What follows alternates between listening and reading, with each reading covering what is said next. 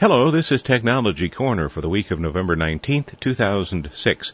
I'm Bill Blinn with an hour's worth of technology news in far less than an hour because we leave out the sports, the jingles, the weather, and the commercials. And this week we have no meowing cat. Pity the poor employer.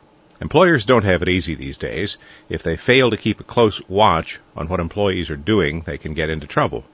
Yet if they watch too closely, they can also get into trouble.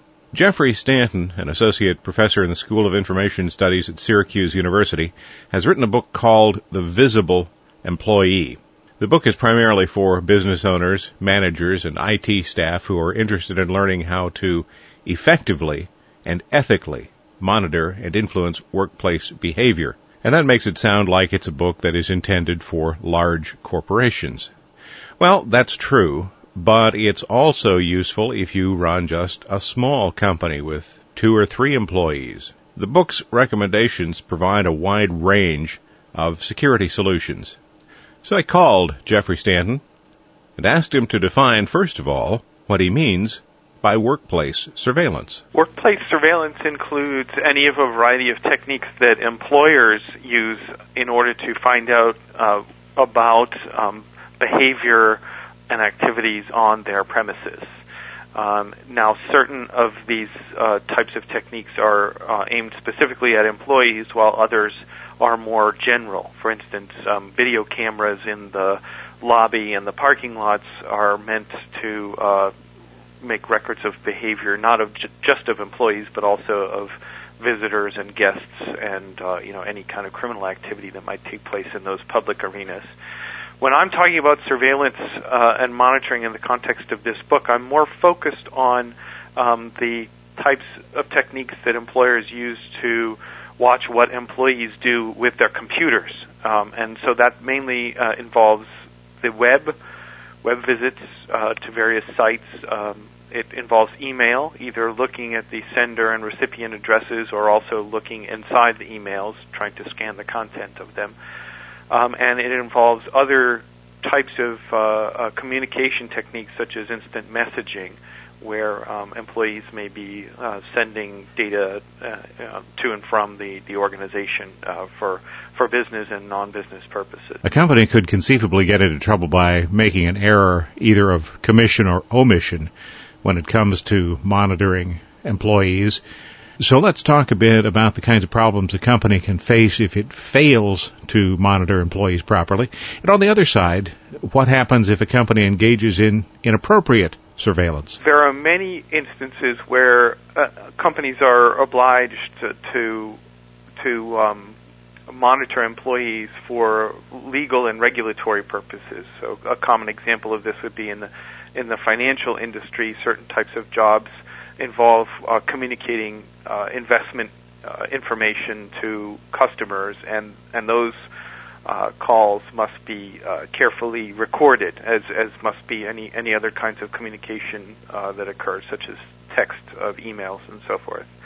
So there are many situations where an employer is really obliged to make records of what employees are doing in order that they don't get into trouble later on.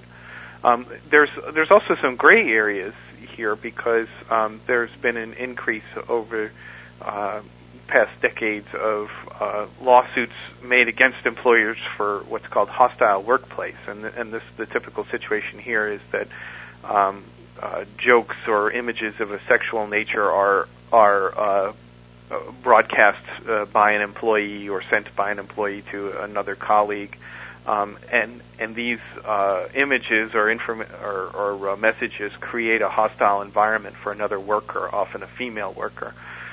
In those cases, an employer who has kept records of exactly what has happened is going to be on a better legal footing than one that has not done so. So on the flip side of the coin, the danger of too much monitoring and surveillance and keeping records of everything that employees do is that employees may feel that their privacy has been violated, and if the resulting atmosphere and job satisfaction are poor enough, they'll pull up stakes and go elsewhere, and of course that's very costly if you're making your employees angry and they're taking jobs somewhere else. Unfortunately, in the U.S., there are not many legal protections of employee privacy. So the obligation that employers have to not do too much monitoring is more of a moral obligation than it is a legal obligation in the U.S. Recently, a person working at the Los Alamos nuclear facility took home hundreds of classified documents on key drives, little drives about the size of a finger, well, maybe about the size of a thumb, since they're called thumb drives. She said she was going to just work on them at home. Police were called to the woman's trailer on some other matter, and in the process of investigating that, found the drives. I have several of the devices myself. I love them because they allow me the convenience to take things home, bring them back, but certainly I understand that to a company they could be a huge security issue. The folks at Los Alamos seem to have come up with what they think is a solution to the problem. They have disabled the USB ports on the machines, or in some cases they have simply glued the ports shut. That is a very tricky issue because thumb drives, of course, are just one example of the many different ways in which employees make their work lives more mobile. And, something as innocent as your cell phone may contain very important critical information such as, customer lists. So this is a problem that is plaguing employers everywhere. The solution to it is not at all easy because there's no silver bullet of technology that's going to do the trick here. Anything you think of for cutting off access an inventive employee will think of a way around that. For instance, gluing the USB port shut will work until such time as there's a Bluetooth-enabled laptop and a Bluetooth device nearby that can communicate with each other wirelessly, and that will itself be another hole that has to be plugged. And the possibility of using technology to cut off all of these holes is it's virtually impossible to do. So you need a mixture of technology, policy, training, and enforcement in order to make sure that people are not tempted to do things that might put the company at risk. And that's really hard to do. That's a hard combination to get right. Another big security problem we've seen is the ubiquitous notebook computer. For example, the Veterans Administration, a person working there took the notebook computer home. It was stolen. Now, it used to be when you took a file home, you took a file home. It was in a manila folder, and you could take maybe one or a few files home at a time. But now with a notebook computer, you can take home tens or hundreds, thousands, in some cases millions of files sitting on your notebook computer in your home. Short of turning our offices and our homes into prisons, what can we do to mitigate the dangers of taking data out of the office? Interesting thing about this that's ironic in a way is that employers worldwide are making more and more demands on employees that erase the boundaries between work life and home life. It's hard to get ahead right now as a middle manager unless you're willing to take some work home with you. The days when there was a clear demarcation between what you did at work and what you did at home are largely gone in many professions. So at the same time as employers are saying, well, look, you're not getting enough done while you're at work, so I insist that you be available by email and have some work to take home with you and be able to log into our servers at night. Those same employers are terribly concerned about the security risks involved in making these mobile resources available to employees. So there's a real push and pull here, and there's no obvious way to get both the higher productivity that's being demanded of employees and the higher security, which would engender keeping all your information resources behind locked doors. We spoke earlier about monitoring email. Many people, and I'm one of them, believe that email is one of the most serious security threats a business faces, if not the most serious security problem that a business faces. Email can carry viruses, it can carry worms. These things come in as attachments. It can also be used for social engineering. Of course, we've got firewalls and antivirus applications that help, but they're not foolproof. And in fact, sometimes I think that those kinds of things simply develop more powerful and inventive fools. So are there any actions that an individual can take to decrease the chance of being victimized? Things they can do perhaps in addition to or instead of things that their company might be doing? One of the issues actually connects with what we were discussing before. Accessing the company's resources from home is often accomplished by an employee with their own computer. And this is a major source of problems, because your computer that you use at work may have been carefully locked down by an IT person, and that IT person has hopefully really paid attention to the key aspects of security that are needed to make a system secure. Your computer at home, though, depending upon the amount of IT expertise that you have, may be as full of holes as Swiss cheese. And for all you know, you may have a backdoor program installed on there, which would allow your computer to be recruited into what they call a botnet, which are used in denial of service attacks. And the status of security of the typical home computer in the U.S. is not nearly as good as the status of security in a typical kind of corporate environment. So that opens up a host of problems for the corporation, because as soon as you connect your home computer to some valuable information resource within the organization through a remote server, you have raised the possibility that something bad on your system will get access to something important on their system.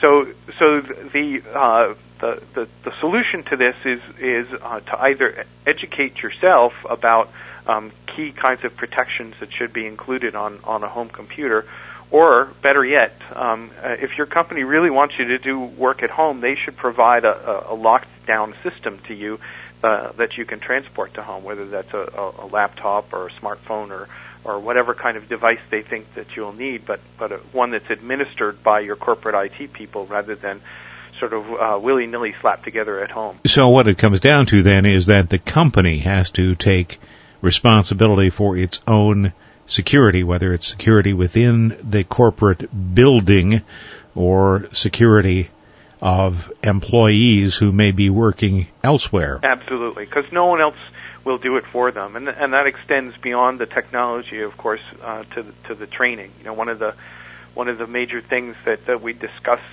in my book, the Visible Employee, is that you really have to invest in your employees if you want them to be on the same side as you are with respect to security. Security is not easy, and most corporations are more interested in productivity than they are in security, if you judge by the behavior of how managers work with employees. So if you want to change that around and make security as high a priority as productivity, as indeed it must be in some environments, then you really got to invest in that. They need to have the training and motivation in order to protect resources as much as use them. Jeffrey Stanton, Associate Professor, the School of Information Studies, Syracuse University. His book, The Visible Employee. If you'd like to learn more about the book, you can visit his website, and there's a link to that website from my website. That's www.techbyter.com. The blue screen of death. Almost always unwelcome. Now, I said almost because now there are times when you might actually look forward to seeing it. But first, a little bit of background. Mark Russinovich has provided Windows utilities for several years. His utilities are exceptionally robust utilities. He's written, for example, the Rootkit Revealer.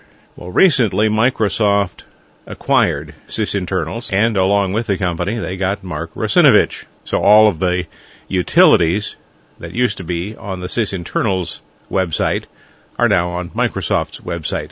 And that includes a blue screen of death screensaver. Blue is about as scary to Windows users as it is to George Bush. The blue screen of death pops up when something has gone seriously wrong. The blue screen of death screensaver authentically mimics a true blue screen of death. It also simulates startup screens that are seen during the system boot. So you get the blue screen of death. The system looks like it's trying to restart. You get another blue screen of death, and the process continues. Now, what's interesting about this is the blue screen of death actually grabs information from your computer, so it looks realistic. Even techies are sometimes fooled by this. It even makes me a little nervous, and I know it's there. There's a link to the blue screen of death screensaver on the Technology Corner website. In Nerdly News, have you noticed an increase in spam, perhaps? Well, if you haven't, you're not alone, and if you haven't noticed it, wow, you must be lucky. There's an awful lot of stuff that seems to involve pump-and-dump stock schemes, but there's also the usual mix of porn, penis enlargement, and stolen software stuff. Messages are being spewed by the tens of thousands of hijacked computers. You might wonder, is yours one of them? A lot of people think that these things come from overseas, and to some extent they do. The Russian mafia is involved in a lot of the work behind the scenes, but most of the machines involved are in the U.S. Security experts say that 70,000 or more computers are part of one peer-to-peer botnet that's being run by organized crime in Russia. It's sophisticated.